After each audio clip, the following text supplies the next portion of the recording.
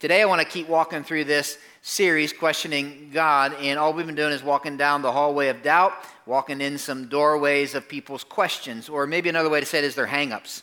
Hang-ups they have about God. They're things that maybe keep them from wanting to become a Christian. They're hang-ups that keep them from wanting to go to church, wanting to be a person of faith, things like that. And so if you haven't been here, I'd encourage you to go online, check out what we've already talked about. We've already talked about hell. Is hell real? Would God really send people there? We talked about exclusivity. Is Jesus really the only way? We talked about pain and suffering. If God's real, why is there so much pain and suffering in the world? Just real questions. We're just running into this. We even talked one week on doubt. Is it okay for me to doubt? And what do I do with my doubt? And so if you haven't been here, we just have had to try to have some intellectual and honest conversation about real questions that people have. Today, I want to talk about the question of hypocrisy. And the question of hypocrisy, in short, is simply this, that people have a hang-up, not necessarily with God, but with the church. And so for some people, the hang-up they have, or the question they have for and about and with God, has to do and revolves around this thing called the church. And so there are a lot of people who feel much like Gandhi. If you remember his words, he said, I like your Christ, I don't like your Christians. Your Christians are so unlike your Christ. And some of you feel that way. Like some of you in the room, I would imagine, this is your hang-up. Your hang-up is with the church, and you maybe have a hang-up with the church because you've seen the church hurt people, you've seen the church be hypocritical, whatever it might be. But for some of you in the room, or people you know, maybe this is why your husband won't come with you. Right? It's like, nah, I'm not about the church. Or maybe this is why your young adult son won't come with you. It's like, yeah, I got a relationship with God, but I'm not about the church. And so it's kind of like this. I love Jesus. It's the church I hate. Jesus great, church I hate kind of deal, right? For others of you in the room, you're like, man, I'm almost offended that we're going to talk about this, right? If we're just being honest. And the reason you're offended is because you love the church. Right? You grew up in the church like, oh, man, I can't even believe that we would even question this and wonder about this. And can I just talk to you for a second? Here's the deal. I love the church too. Obviously, God loves the church. But we got to own some of this question. Like we do. We just got to own it. And I think the best way for us to do that is just to run right into it instead of skirt from it. Question goes kind of like this. People have question. I kind of split it into two parts. But the first is this. I believe in God. Why do I need the church? And so people ask this question. It's like, I'm all about Jesus, and my faith is individual. And so they would look at their faith and say, my faith is individual and it's private, and so I worship better on a mountaintop. I worship better by a river. I don't need the church, right? And so the idea there is, for some people, it's like church is almost distracting for me. I'm very individualistic. God and I, we're okay. I have people tell me that all the time, like, God and I, we're tight, but I don't really need the church. Other people who struggle with this, here's what they say: the church seems irrelevant. And so they would say this, the church seems like it's full of a bunch of weird people, talk about weird things that don't necessarily relate with what's going on in the real world. And in fact, listen close, I hang out every Sunday night, which, by the way, if you're one of those young adults he was talking about, love for you to come tonight. But I hang out every Sunday night with young adults. It's one of my favorite times of the week. And I will tell you this, I went to Virginia Beach with them and said, what is one of your friends' biggest hang-ups about the church? And some of them said this: it just seems irrelevant that what happens in the church doesn't necessarily correlate into the world. It doesn't have any kind of connection. And so they would say it's irrelevant. Which begs then, there's another question that people have, and that's this: well, why in the world should I trust the church? And the reason they would ask this question is this, and some of you, these are your questions. You're like, man, you're talking my language. Some of these people ask this question because they would say this: the church is full of hypocrites. The way this question goes is, my neighbor goes to church and they're no better than me. Or maybe even get more personal. Our family goes to church, and I watched my dad. He was one way at church. He was like this great guy at church, but man, when he got home, he was a different way, right? It's kind of the argument of hypocrisy. It's like they're one way in church and they're another way at home. Or the question of the church has done so much harm. Over the years, the church has done so much harm, and you can look back over church history, and the church is responsible for injustice in people's minds, and maybe it's done harm to you, and so it's like, I'm out, right? I'm out. And then another reason that people would ask this question, why should I trust the church, is because there's some people, they look at the church and like, man, it's full of fanatics, right? And so I've talked to people like this, like, man, yeah, my friend, they started going to church, and all of a sudden, they got rid of all their old clothes. They started wearing this witness wear. They started handing out tracts, got rid of their TV. I don't even know them anymore. It's like, what's going on, right? Or I've talked to college students who are like, man, the church and Christianity and their exposure to it is this. My exposure to church and Christianity is simply this guy that showed up every Thursday afternoon on campus with a box and a bullhorn. And he just began to yell at people about God, hell, and the Bible, right? And so they're like, man, it's fanatical. I don't want anything to do with it. These are real questions, by the way. And they're questions that people have about the church. Maybe you have about the church. So here's what I want to do, and then we'll fly, okay? So I just want to break this conversation into two parts. I want to talk about, okay, well, what is the church? Because we got to know what it is that we're struggling with, right? So let's talk about what is the church, and then let's answer some of these questions. So we're going to talk about what is the church when it comes to the message of Christianity, the Bible, what does Jesus say about the church? And then we're going to talk about the questions that we just brought to the forefront of our conversation today. Now, when you get to the New Testament, which is the second part of your Bible, that's where you begin to see this word church. In Greek, you can impress your friends, okay, later. The word church is simply ekklesia. You're like, why did you say that? Well, here's why. Because that word, the Greek word, means a gathering of people. And so in brief, here's what I want you to know about the church. I say it all the time, but if you're newer here, I want you to hear me say it. That means this, that when the New Testament talks about the church, it's talking about people, not a place, not a service. And so when I see that, understand that, here's what I realize. When God talks about the church in the New Testament, he's talking about a people of worship, not necessarily a place of worship. Now that's different than us, right? We're like, let's go to church. We're talking about a place, a location, an address. But when the New Testament talks about church, it's talking about a people of worship. When it talks about church in the New Testament, it talks about people that are serving together, not necessarily people that are sitting in a service together. You see, there's a difference, okay? And so we'll say church is what I'm attending. I'm attending the church service, right? When actually, can I change our terminology a little bit? This is a gathering of the church. Because church simply means a gathering of people. And so what we do every Sunday is we gather.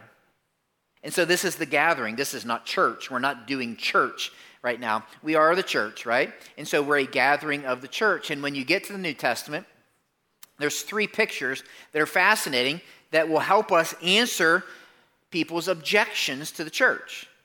And maybe your questions today. Now, I'm not saying I'm going to try to twist your arm and convince you. I just think if we understand what's God's picture of the church, it will help us, okay, I got some problems with the church, or I got some struggles, or I had a bad experience in the church, and these pictures will help us with that. And so I just simply want to look at these three pictures, and I want you to write down some things on your notes. First is this. Let's talk about this first. When you go to the New Testament, you find that the church is Jesus building. It's Jesus building. You're saying, Dan, I thought you said it wasn't a building. It's not, but look at what Jesus says. He says, I tell you that you're Peter. He's talking to Peter, obviously. He says, on this rock, he's talking about on this rock of what he just proclaimed, I will build my church, and the gates of Hades will not overcome it. Now listen real close. I want you to write this down somewhere. Jesus is the builder. The church is the building. Jesus is the builder, the church is the building. So when I look at that, this is what Jesus is building. Listen real close. If you're going to build something, you're going to look for the best what? Best builder, right? And so when it comes to the church, we got a pretty good builder. Anybody agree with that? We got a pretty good builder. Jesus said, I'm the one who's going to be building the church. And then the building is simply people who follow Jesus. That's what the church is. And so when it comes to Jesus being the builder, can we say two things and then move on? But if he's the builder, that means it's going to be a pretty good construction. And he says even the gates of Hades aren't going to be able to overcome it. That means two things. You might want to write this down somewhere. That means the church is going to persevere and it's going to prevail. It's going to persevere and it's going to prevail. You're saying, why are you using those two words? Because here's what I will tell you. Hell has tried to extinguish the church. You're like, really? Yes. And it still does. You're like, what do you mean? Well, when you read about the story of the church, this is a different sermon, but you know right out of the gate in the book of Acts, guess what happens? Church is born, and guess what happens? All of a sudden, persecution breaks out. They're trying to squish this movement called the church. And you can take that and see that right from the beginning of this thing called the church, that Satan, hell, has tried to extinguish the church. And even today, that's what's happening. And yet Jesus says that the church is going to persevere. In fact, you're like, it's happening today? Yeah, we just don't know about it much. because we're pretty comfortable, right?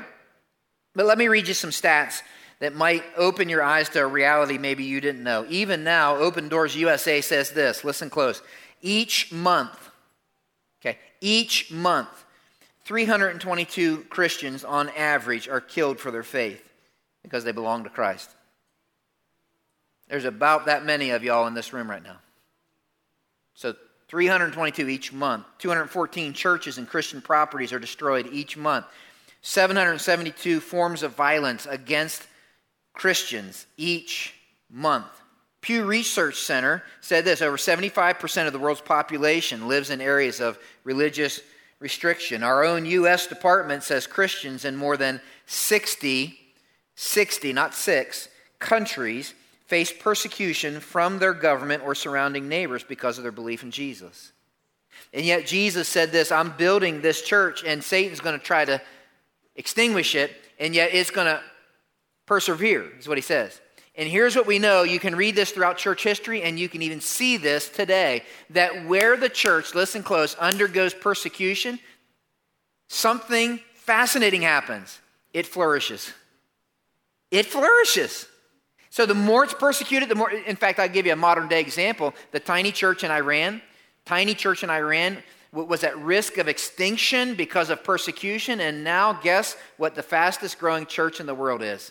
Church in Iran. It's fascinating, right? Jesus says this: I'm building this thing. Satan, hell, all that ain't going to be able to stop it. But it not just perseveres, it prevails. You see, when the Bible uses this word gates, it's a protection. So he says hell's trying to protect people from knowing the gospel. And here's the point. Here's the picture. He's saying Jesus is going to knock down those gates. Like hell can't stop the gospel from getting where it needs to go. That's what he's saying. It's going to persevere. It's going to prevail. All of that led a guy named Paul to say this in the book of Ephesians, which you have open in your lap, in chapter 2. So if you're looking at your Bible, go to chapter 2. If you don't feel comfortable with the Bible, you look with me on the screen. Chapter 2, verse 19. It says, consequently, you're no longer foreigners and strangers, but fellow citizens with God's people and also members of God's household, built on the foundation of the apostles and prophets, with Jesus Christ himself as the chief cornerstone. In him, the whole building, he's talking about the church, is joined together, I want you to remember that, and rises to become this holy temple in the Lord. And in him, you two are being built together to become a dwelling in which God lives by his Spirit. Here's what I want you to see. We're going to just make a few points. Jesus is not just the builder, but guess what? In this passage, it says he is the chief cornerstone. Now, you might be sitting there and say, what in the world does that mean? Which would be a great question. Here's all a cornerstone is simply when they would have built a building, the cornerstone, they would have laid down first, and the rest of the building would have been lined up on that cornerstone. It was the aligning stone for the building. That's what it was. You're saying, okay, what's the point in terms of our discussion about the church? Here's what the church is. The church is simply, we can throw the next up there, we are lives lined up on Jesus with each other. We are simply lives that are lined up on Jesus, and we are lined up together. That's what the church is. That when somebody comes to Christ and they say yes to Jesus, they are lining their life up with Jesus. And here's what he says: the moment I line my life up with Jesus, say yes, I believe you are exactly who you said you were. You're the Savior. I become part of this church, and I am connected to everyone else who has lined their life up with Jesus. It's fascinating. Through all generations. Which makes me think of something that a guy named Peter said. I want you to stay with me because this is a beautiful picture and it'll help us answer some objections later. So he says, as you come to him, the living stone, that's Jesus, rejected by humans but chosen by God and precious to him, you also, like living stones, are being built into a spiritual house. So here's what he's saying, and then I want to show you something. He's saying this: that when we line our lives up on Jesus, he's the living stone. The minute I say yes to Jesus, I come alive spiritually. That's what he's saying. I become this living stone, and so he's building this church full of people who line their lives up on Jesus. And this picture tells me something, and I want you to write it down. It means this building of people that Jesus is building, he uses, I want you to write it this way, diverse and imperfect building material. You're saying, well, how are you getting that? Well, notice what he calls us. He says, when you come to the living stone, you become living what? Stones. He doesn't say living what? Bricks. Because it's a very different picture. When we think of building a building, we think of the picture on the right. All the bricks are uniform, all the same, all nice and neatly fit together. But when they would have written this, the way they would have built buildings would have been very different than that. It would have been a picture where there have been all these different kinds of stones brought together to form one grand building. The picture on the left is what God pictures when he pictures the church. He brings together diverse and imperfect people for this building. Here's what it tells me about the church. Listen close. It means the church is full of diverse people. It means this thing that he's building is rich and poor sitting side by side, lined up on Jesus. It means men and women side by side. It means black, white, Hispanic side by side. Republican, Democrat side by side. The artsy with the athletic side by side. The misfit with mainstream side by side. That's a pretty cool picture, isn't it?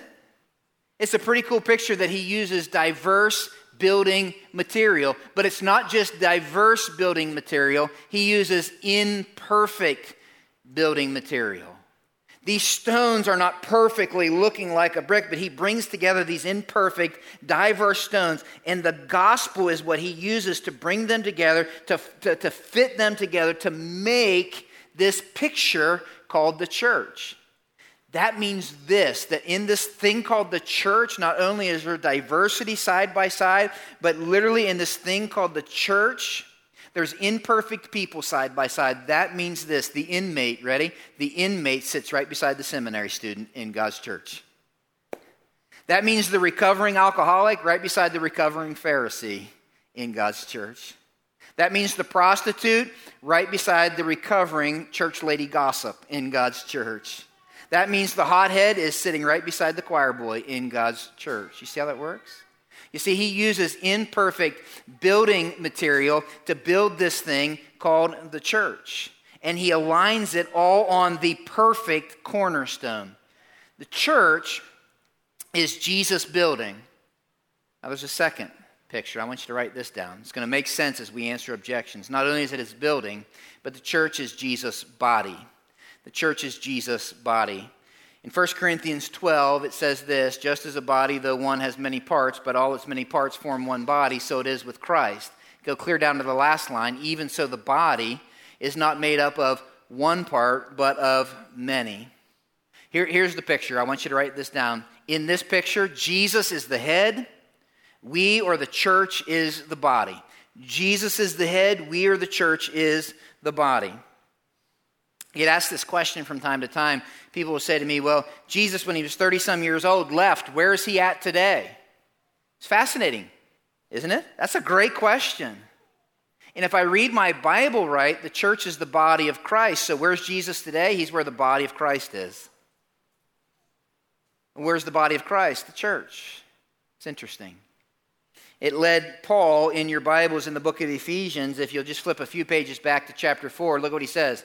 Christ himself gave the apostles, the prophets, the evangelists, pastors, and teachers to equip his people for works of service, so that there's our word, body of Christ, built up until we all reach unity in the faith and a knowledge of the Son of God and become mature. Remember that. Become mature, attaining to the whole measure of the fullness of Christ. That's maturity, by the way.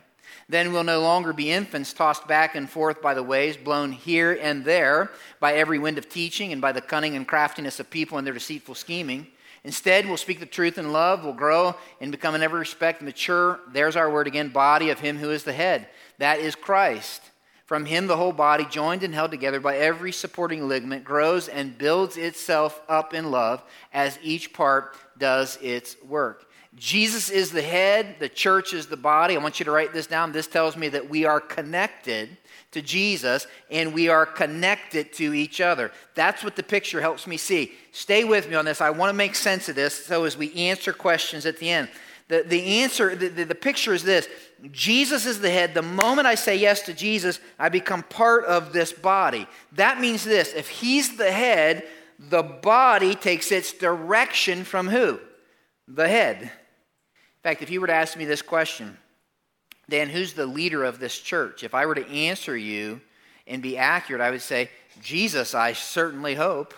Why? He's the head. He's the leader. And so here's what he's saying is like the head is what gives direction to the body. So Jesus, no body, right, is like a head with no body. The body without a head is like a decapitated body. They go together. And so when you hear the question, well, I kind of like the head but not the body, it's like, or I kind of like the body but I'm not sure about the head, right? It's like, no, it's not either or, but it's both and. And so here's the picture. He says this body is the church. And so literally it's many parts that form one body. You don't look up there and say, wow, look at Dan. There's 2 legs, 2 arms, 2 hands. You don't like go individual through the parts of my body. You're like, there's Dan, right? That's him. He's like one body. He's one person. That's the picture. And so what he says is he takes these many parts of the body and he puts them exactly how he wants them in the body of Christ. There is no room for inferiority. Oh, they don't need me. And no room for arrogance and independence. I don't need them. But each part has a role and serves to function the purpose of the head. Let me show you what I mean by that. This is so trivial and simple, but I want you to get the picture. Because you're like, well, that's stupid. It makes sense when you see this. But if my head says, go greet Josh. It's my friend Josh in the front row. So my head says that. Go greet Josh. Well, my head saying that gives direction to what? My body. And my whole body has to respond together. So my head is saying, go greet Josh. My feet are going to start walking. My legs and my knees are going to start bending. And I'm going to look him square in the eye. And I'm going to shake his hand. And I'm going to smile. And I'm going to say, I'm glad you're here. All of a sudden, the whole of my body is responding to my head. You would be like, what in the world would happen if there was a part of me, like if my right leg said, yeah, I don't think this time. The rest of you go without me, right? This is crazy, right? It's like that's a stupid illustration. Yes. I think that's why Jesus used it. I think God's like, you're the body. And so take direction from the head, but you're all connected. So we're going to go there. Right leg's going to go, left foot's going to go, left hand, it's all together, taking direction from the head. But there's something else the body tells me, and that's this. Not only are we connected to Jesus and to each other, but we're always growing and maturing. We're a body. And just like a baby is not a finished product, right? I'm looking down here to my right. Don't you guys stare. There's a little fella sitting down there. If I brought him up here in 10 years, he's not going to look like he does right now. Right? Why? He's going to grow. He's going to mature. And some of you are looking like, I want to see who you're talking about, right? But he's going to look different. He's going to be big. I don't know how old he is, but he's going to be a teenager more than likely. He's going to have different conversations. Look here a second. The body of Christ is growing and maturing. The reason some of you have gotten hurt, ready, in your past church experience is you ran into a church that was in its terrible twos. I'm not making excuses. Or some of you ran into a church that was exercising some rebellious teenage years, and you're like, woo, what happened there? You see, this picture helps me because the body is not a finished product. It is in process, which leads to the last. And I'm going to fly through this, but the church is a building, it's a body, and the church is Jesus' bride. It's Jesus' bride. Now, this is fascinating to me. I want to throw a long passage of Scripture that I read at almost every wedding because it is the flagship passage in the Bible about marriage. And so I want you to lean in. I want to talk to you for a second. Ephesians 5. Submit to one another out of reverence for Christ. Wives, submit yourselves to your husbands as you do to the Lord. Husband is the head of the wife, as Christ is the head of the church, his body, of which he is the Savior. Now as the church submits to Christ, so also wives should submit to their husbands in everything. Husbands, love your wives just as Christ loved the church, gave himself up for her to make her holy, cleansing her by the washing with water through the word, to present her to himself as a radiant church without stain or wrinkle or any other blemish, but holy and blameless. In this same way, husbands ought to love their wives as their own bodies. He who loves his wife loves himself. After all, no one ever hated their own body, but they feed and care for their body just as Christ does the church, for we're members of his body. For this reason, man going to leave mom and dad, be united to his wife, two become one flesh. And then he says this. By the way, this wasn't a marriage talk. It was, but not completely. He said, this is a mystery, but I'm talking to you about Christ and the church. However, each of you must love his wife as he loves himself. Wife must respect her husband. Listen close. Those of you who are married, want to get married someday, we're married, want to look, whatever it might be, wherever you're at in this scenario, when you go to the Bible, the most profound picture for marriage is this thing called the gospel, Christ's relationship with his church. That is the most profound picture for marriage. And so it becomes the picture for your marriage. It becomes the power for your marriage. You see, when it comes to the church, Jesus is the husband, and the church, or we are the bride. And what this picture does for me is it helps me understand that Jesus is committed to his bride. There's this covenant relationship. Let me teach you something about marriage. Marriage is a covenant relationship. It's a covenant relationship. It is not a consumer relationship. It's not a consumer transaction. So that word covenant, literally when you see a man's going to leave father and mother, he's going to cleave to his wife, he's going to be glued together. Here's what marriage is. I'm going to do a wedding at 3:30 today down in Worcester, okay? And I'm going to say this in their little ceremony, okay? But here's what it is. It's not a husband and wife standing there on their wedding day and telling everybody how much they love each other on that day. Can we just say something? Most grooms and most brides on their wedding day are in love, right? They're all lovey-dovey, right? Most. Some of you are looking at each other like, most, okay? That's not what they're doing today. Okay, you're like, they're not? Nope. And I tell couples that when I meet with them. You know what they're doing? They are declaring a future love for each other. That's what exchanging your vows is about. Here's what they're saying. I promise I'm not going anywhere. Really? What if we're poor? We're going to be, and I'm going to be with you, right? Right? What if some sickness happens? I'll be there. What if it makes me not look like I do right now? You can pencil me in. I'm not going anywhere. You're like, why is that important? Guys, get the beauty of this. That covenant creates security. Some of you lean in, and it's only in that security will you ever experience intimacy.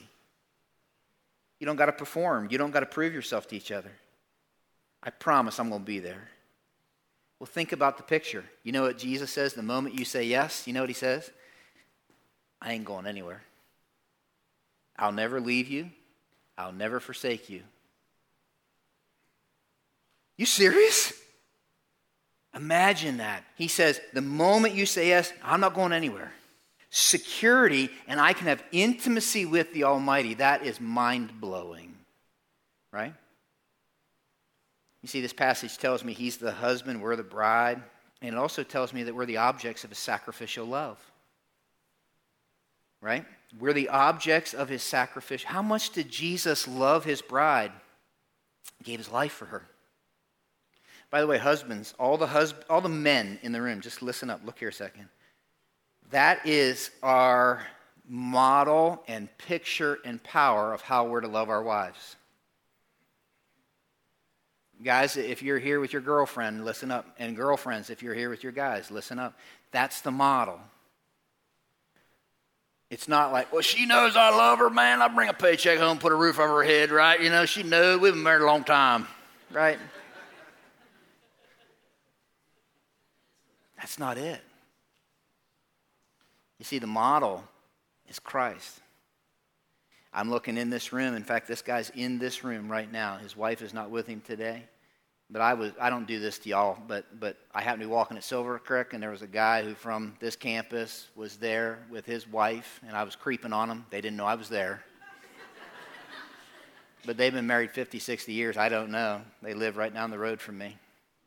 And I watched them interact with each other, and I watched them grab each other's hand, and I'm like, oh my goodness, what a picture.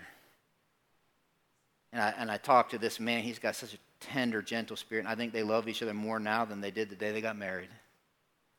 You see, that's the picture. And so the bride, the church, we're the objects of his love. But I love this. I love the fact that we're not just the objects of his love, but he's committed to making us beautiful. I'm like, wow, that's interesting. See, I tell every married couple this. See if I can get an amen on this. Ready? Listen close. The day you get married, you ready? You're not marrying a finished product. Any amens on that? Yeah, some of you are like, I don't know if I should say that or not, right? I got it. But let me just tell you about Jennifer. The day she married, she had no idea what an unfinished product she was marrying. My wife had no idea. But you know what she did? The day she committed to me, she committed to the process of who Jesus was making me to be. I'm glad about that.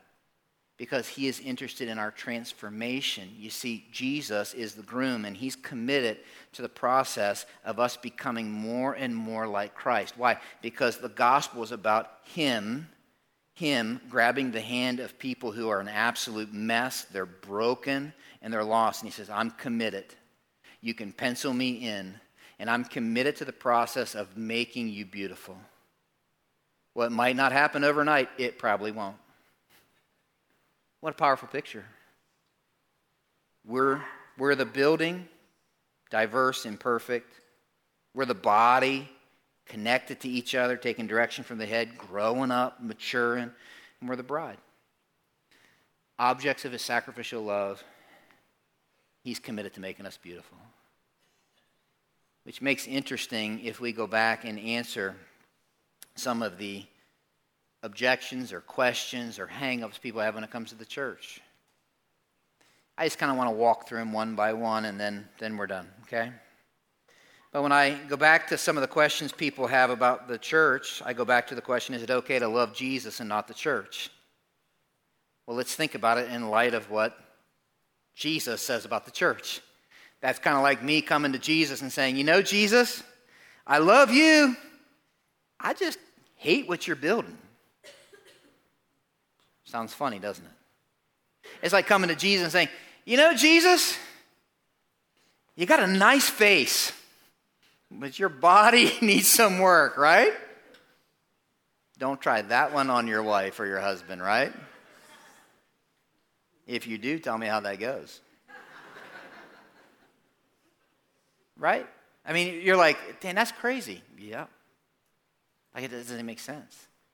Or imagine coming to me and say, Dan, you know, I really like you. I love you. But your wife, whoo, I can't stand her. Can I tell you something? We ain't going to be close. I'm just being honest with you. Why? Her and I are one. We're one.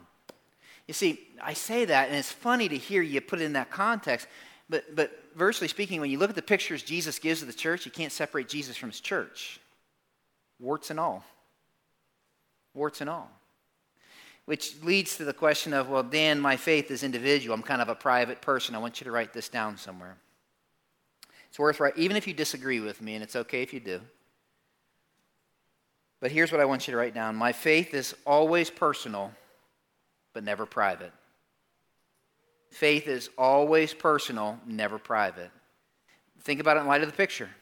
When you say yes to Jesus, you become part of a building that's connected to everyone else that says yes to Jesus. When you say yes to Jesus, you become part of a body that is connected to the head, connected with all the other parts of the body. Can I just tell you something? First century Christians, absolutely, it was a foreign idea for them to divorce their Christian experience from the community called the church. It was foreign. They never would have thought of it.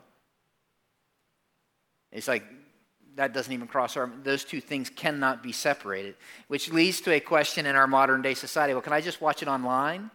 Well, sure. I love the fact that we have technology. Can I tell you something about online? You, at the stroke of your finger, can listen to the most phenomenal preachers, speakers, listen to the most phenomenal worship at the stroke of your finger. And so you don't need to leave your bedroom to listen to the most phenomenal worship music, to hear preachers that are 100 times better than the one you hear on Sunday. That's just the reality. And here's the deal.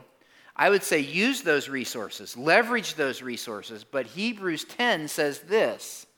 It says, let us hold swervingly to the hope we profess, for he who promised is faithful. Let us consider how we may spur one another on toward love and good deeds. Don't give up meeting together. as some are in the habit of doing, but encouraging one another, and all the more as you see the day approaching. You see, there's a reason we gather together. We worship together. We learn together. We group together. We serve together. There's a reason. In fact, when you get to 1 Peter, I didn't have this in any notes or slide or anything, but Satan is called a roaring what? Anybody know? Roaring lion. What's a roaring lion do? He looks at the pack and he waits till one is what? Isolated. You see, the moment I isolate, I become vulnerable to the very one who wants to destroy. You see, we are not a place that go to church. No, like there's like this.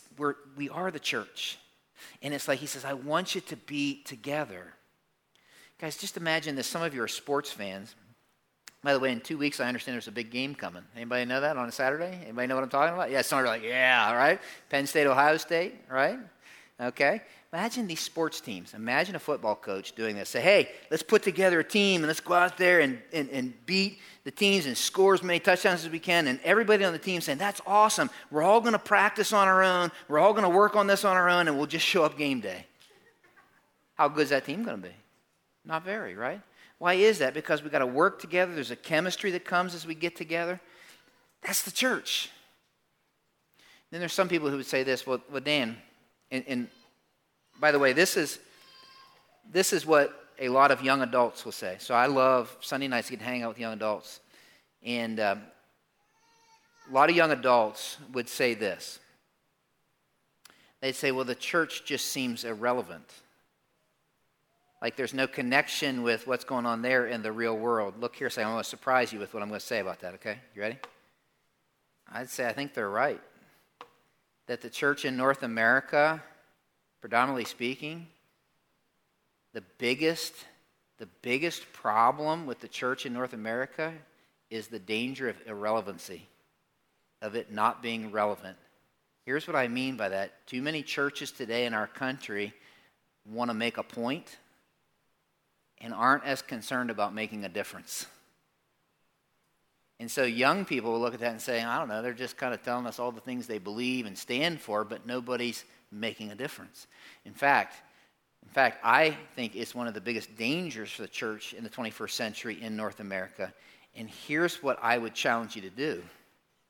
You can go online and check this out, but Europe is covered with beautiful church buildings that are hollow, that are empty, that are simply tourist sites where there is no transformation happening. You know why? Because they became what? Irrelevant. And all of a sudden, a place where maybe truth was proclaimed, transformation was happening, has become a place where tourists go and look at how beautiful the building is. You see, here's the thing. Irrelevancy is a danger. I came across this article. I think it's interesting. There are 6 marks of a church, an irrelevant church, or a church that becomes irrelevant. It might be worth writing down, but here's the things that one of your pastors, thinks a lot about. First is this. A church that resists change becomes irrelevant. Church that resists, the quickest way for a church to die is to quit changing. I hope we will always be changing. Let me just say this to you, okay? I'll give you a warning. Don't get used to things being the way they are. That's what I would say. Right? It's like, well, that's the way we always did it. Some of you grew up in churches like that. And you can, that's the way we always did it till it no more matters. It becomes irrelevant. See? Second is this. We can say that's never going to happen to us. Well, that never happened to us. Things are hopping here. Here's the deal. The minute we take our foot off the pedal, it begins to happen to us. Third is this. Ignore the next generation. That's why here at Grace Church we value students, and it's not just like, that's a cool thing to say. Let me tell you, that is a value of ours, a high value of ours. So we don't, if you're newer, let me tell you, we don't babysit kids, and we don't just entertain teenagers. Like, we want to invest in the next generation. That's why I love seeing youthfulness around here. I love a place that's full of teenagers. Listen close. Even those that are rambunctious. Some of you laughed over here. You got teenagers. I love when there's an energetic, rambunctious teenager. You know why? I'm going to just tell you this. I'd rather steer a moving car than try to get a parked one going. And when I see a rambunctious young person, I'm like, man, I wonder how we can steer that missile for something to bring glory to God and move the gospel forward faster.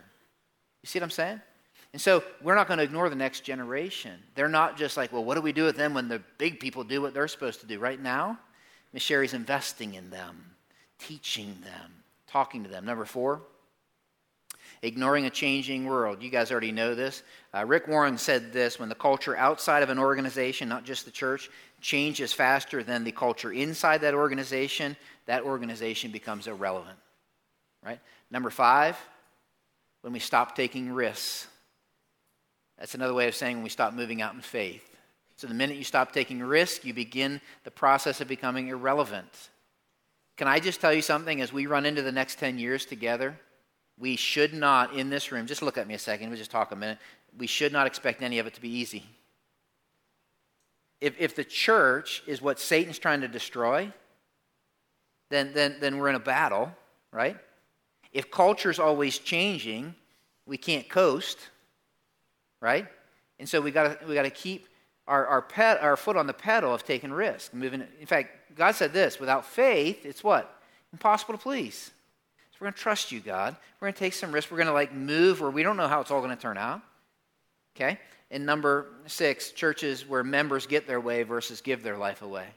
And by the way, I would tell you that's not the case here. We are full of a bunch of people who have, over the years, just given their life away. Given their life away. Churches that have members that just want to get their way are at risk of extinction, being irrelevant. One of the things that I hear from people is this, and I just want to give you a picture. I'm just trying to walk through a couple of these questions. But I hear this from people: I don't like organized religion. Right? So I'm spiritual, I don't like organized religion. Let me tell you a couple of things about that, okay? Jesus didn't either. You go read his story. Don't take my word for it. Jesus didn't either. He's confronting it all over the place. Listen close. I don't want to mumble. But organization is not the problem. Let me say it again. Organization is not the problem. Religion is. And so a gospel-centered movement needs some organization. You're saying, well, why? Because the church is his body, and my body needs some organization. You're like, what are you talking about? Well, you can't see it, but I got this thing that organizes my body called a skeleton. If you looked up here and all you saw was my skeleton, what would you think? He's unhealthy. That's what you would think. If you look at a church and all you see is their organization, it's like, what? All they do is sit around and talk about Constitution and this and that. And it's like, okay. But a church without organization would be like a body without a skeleton. Right? And that skeleton brings organization so that body can move and do what the head's telling it to do. And so therefore, organization is not the issue. In fact, I think Jesus organizes his church so that the body is productive and effective. So it leads to the second question, then we're done, and that's this. Well then, how in the world can I trust the church? And some of you have this question. It's full of hypocrites. So how can I trust the church? Some of you have been hurt by that, seen that up close and personal. And you're like, what do you have to say about that, preacher? I get that a lot. What do you have to say about that? Church full of hypocrites. You know what I say? Listen close. You can write this down if you want. It is. It's the truth. It's the truth. In fact, hypocrisy isn't simply found in the church. It's part of our world. You know what hypocrite means? It means it's a theater word, to change my mask. So I'm playing this character at church. Everybody thinks, oh man, you must be a godly man. Oh man, you're just saying amen after every song, raise your hands, and then get in the car and it's like, oh, but what are your kids doing back there? Like, what happened, right? And I know none of you have ever done that, but I've heard it happens. So let's wear it. It's true. Jesus confronted religious hypocrisy. So what do we do about hypocrisy in the church? Let me give you 3 things. First, look at Jesus first. If that's your struggle, I would ask you, look at the builder before you look at the building. Look at the head before you look at the body. Look at the groom before you look at the bride. I would look at Jesus. Like I want you to see Jesus, not me. Because I got troubles. I got flaws. I got weaknesses. I'm an unfinished product. But the second thing I would say to you is say this. Remember, he's not done with us. We're a bride he's making beautiful. We're a building he's not finished with. And we're a body that's maturing and growing. Right? Here's the thing. It's fascinating to me. Tim Keller says this. He says the church, this is where it's written down, is a hospital for sinners. It's not a museum for saints.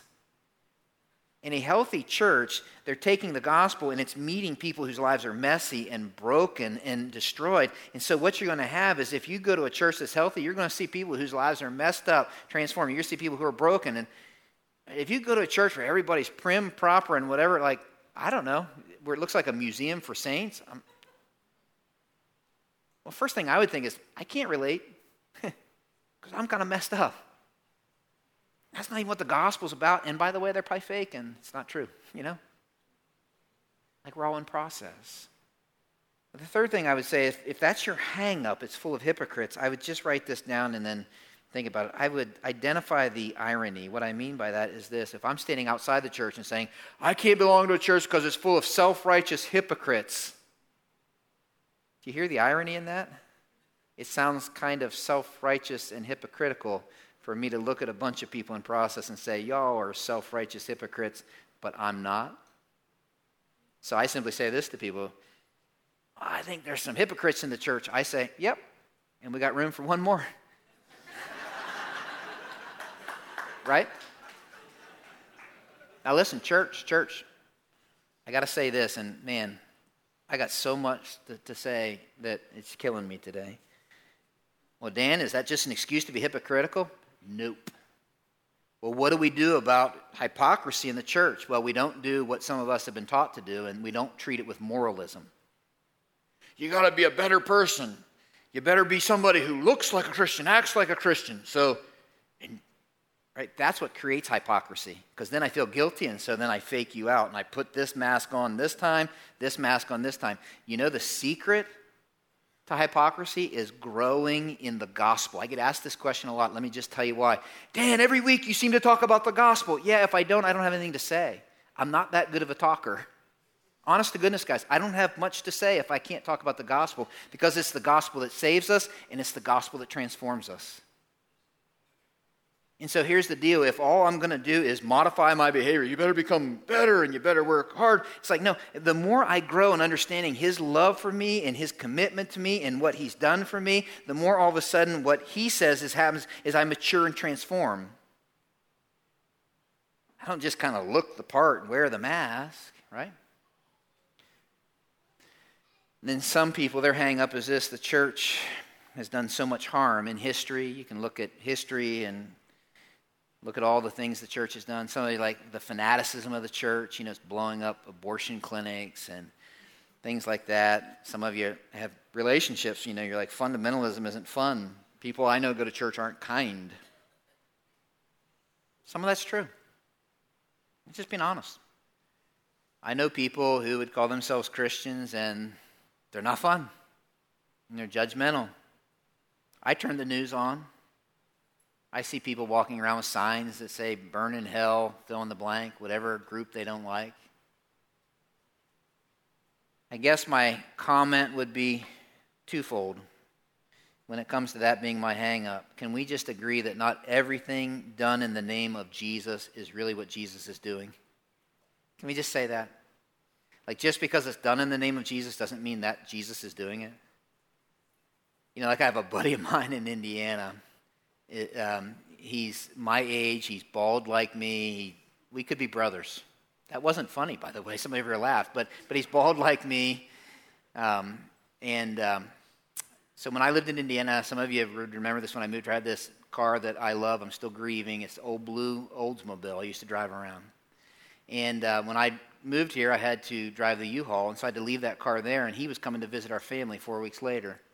And so he drove my car around Columbia City, Indiana for 4 weeks.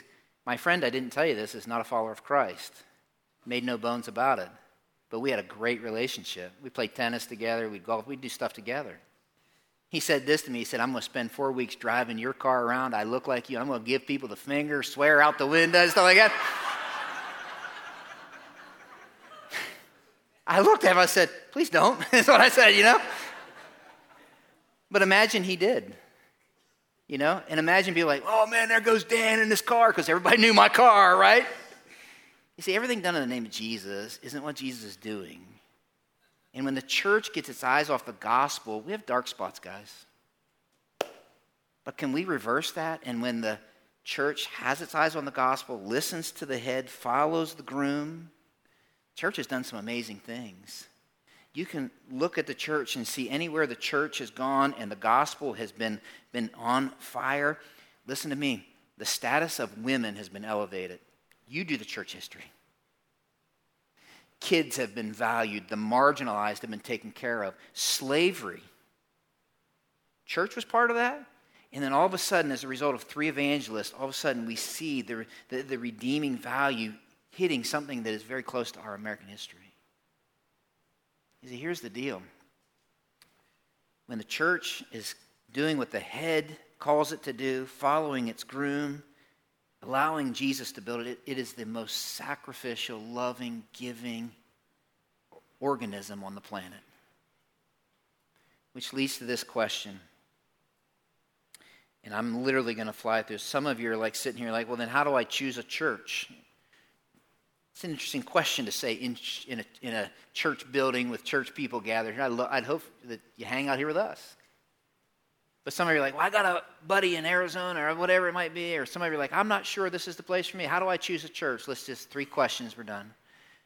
In choosing a church, I would look to Jesus. Why? He's the head, he's the groom, he's the builder. Here's what it says about Jesus. He's full of what? Grace and truth. I would ask myself 3 questions. These aren't the only questions, but at least these 3 questions. When you want to know about a church, I would ask this question first. Do they communicate the truth of the gospel? When you go there, do they communicate about Jesus? If you go to a church and they don't talk about Jesus, he's the builder. He's the groom. He's the head. It's like, whoa. If they're not committed to the truth of God's word, he said, I'm the truth. I'm full of truth. Let me just tell you this. There's tons of churches doing great things in their community who aren't communicating the truth of God's word. They're benevolent. They're humanitarian. So I would ask, are they communicating the truth? Do they open their Bible? Are they committed to their Bible, to what God has to say? Second, do they demonstrate the grace of the gospel? Do they look a little bit like Jesus? Are they kind? Do they value kids? Do they help the marginalized? Are they involved in their community? Can I tell you something? I know there are churches that every Sunday will preach right from God's word. They'll yell it, they'll scream it, they're convicted of it, and yet they're unkind. Jesus said, I'm full of truth, but I'm also full of grace. And so I got to ask, do they communicate the truth? Do they demonstrate the grace of the gospel? And then I got to ask this question. Are they growing in the truth and the grace of the gospel? You say, why is that up there? Because if you go to a church where they somehow communicate to you, we've arrived, we're all that in a bag of chips, like I would be really skeptical. You know why? Because we're a body that's growing. We're a building in process. We're a bride he's making beautiful.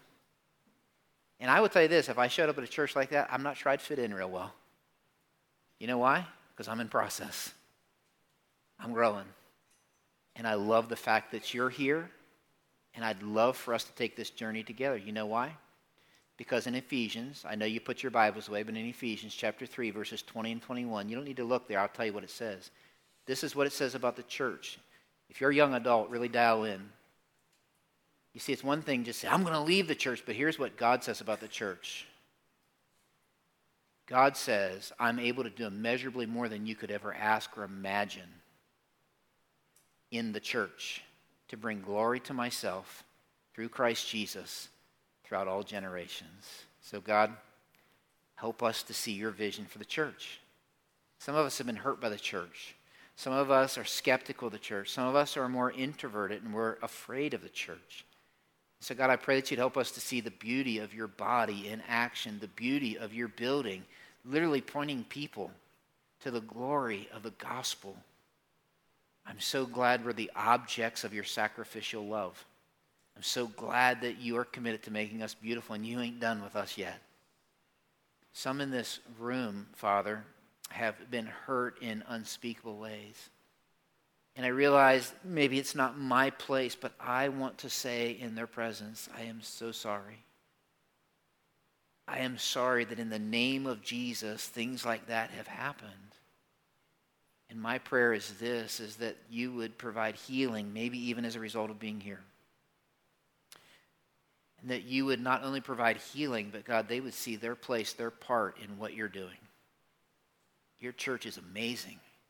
I pray for my young adult friends that are sitting in this room, that they might capture a vision for your church in your world, turning the lights bright on Christ.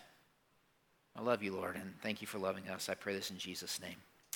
Amen. Hey, good hanging out with you guys today. Can't wait to see you next week. Have a great day. Lord bless you as you go.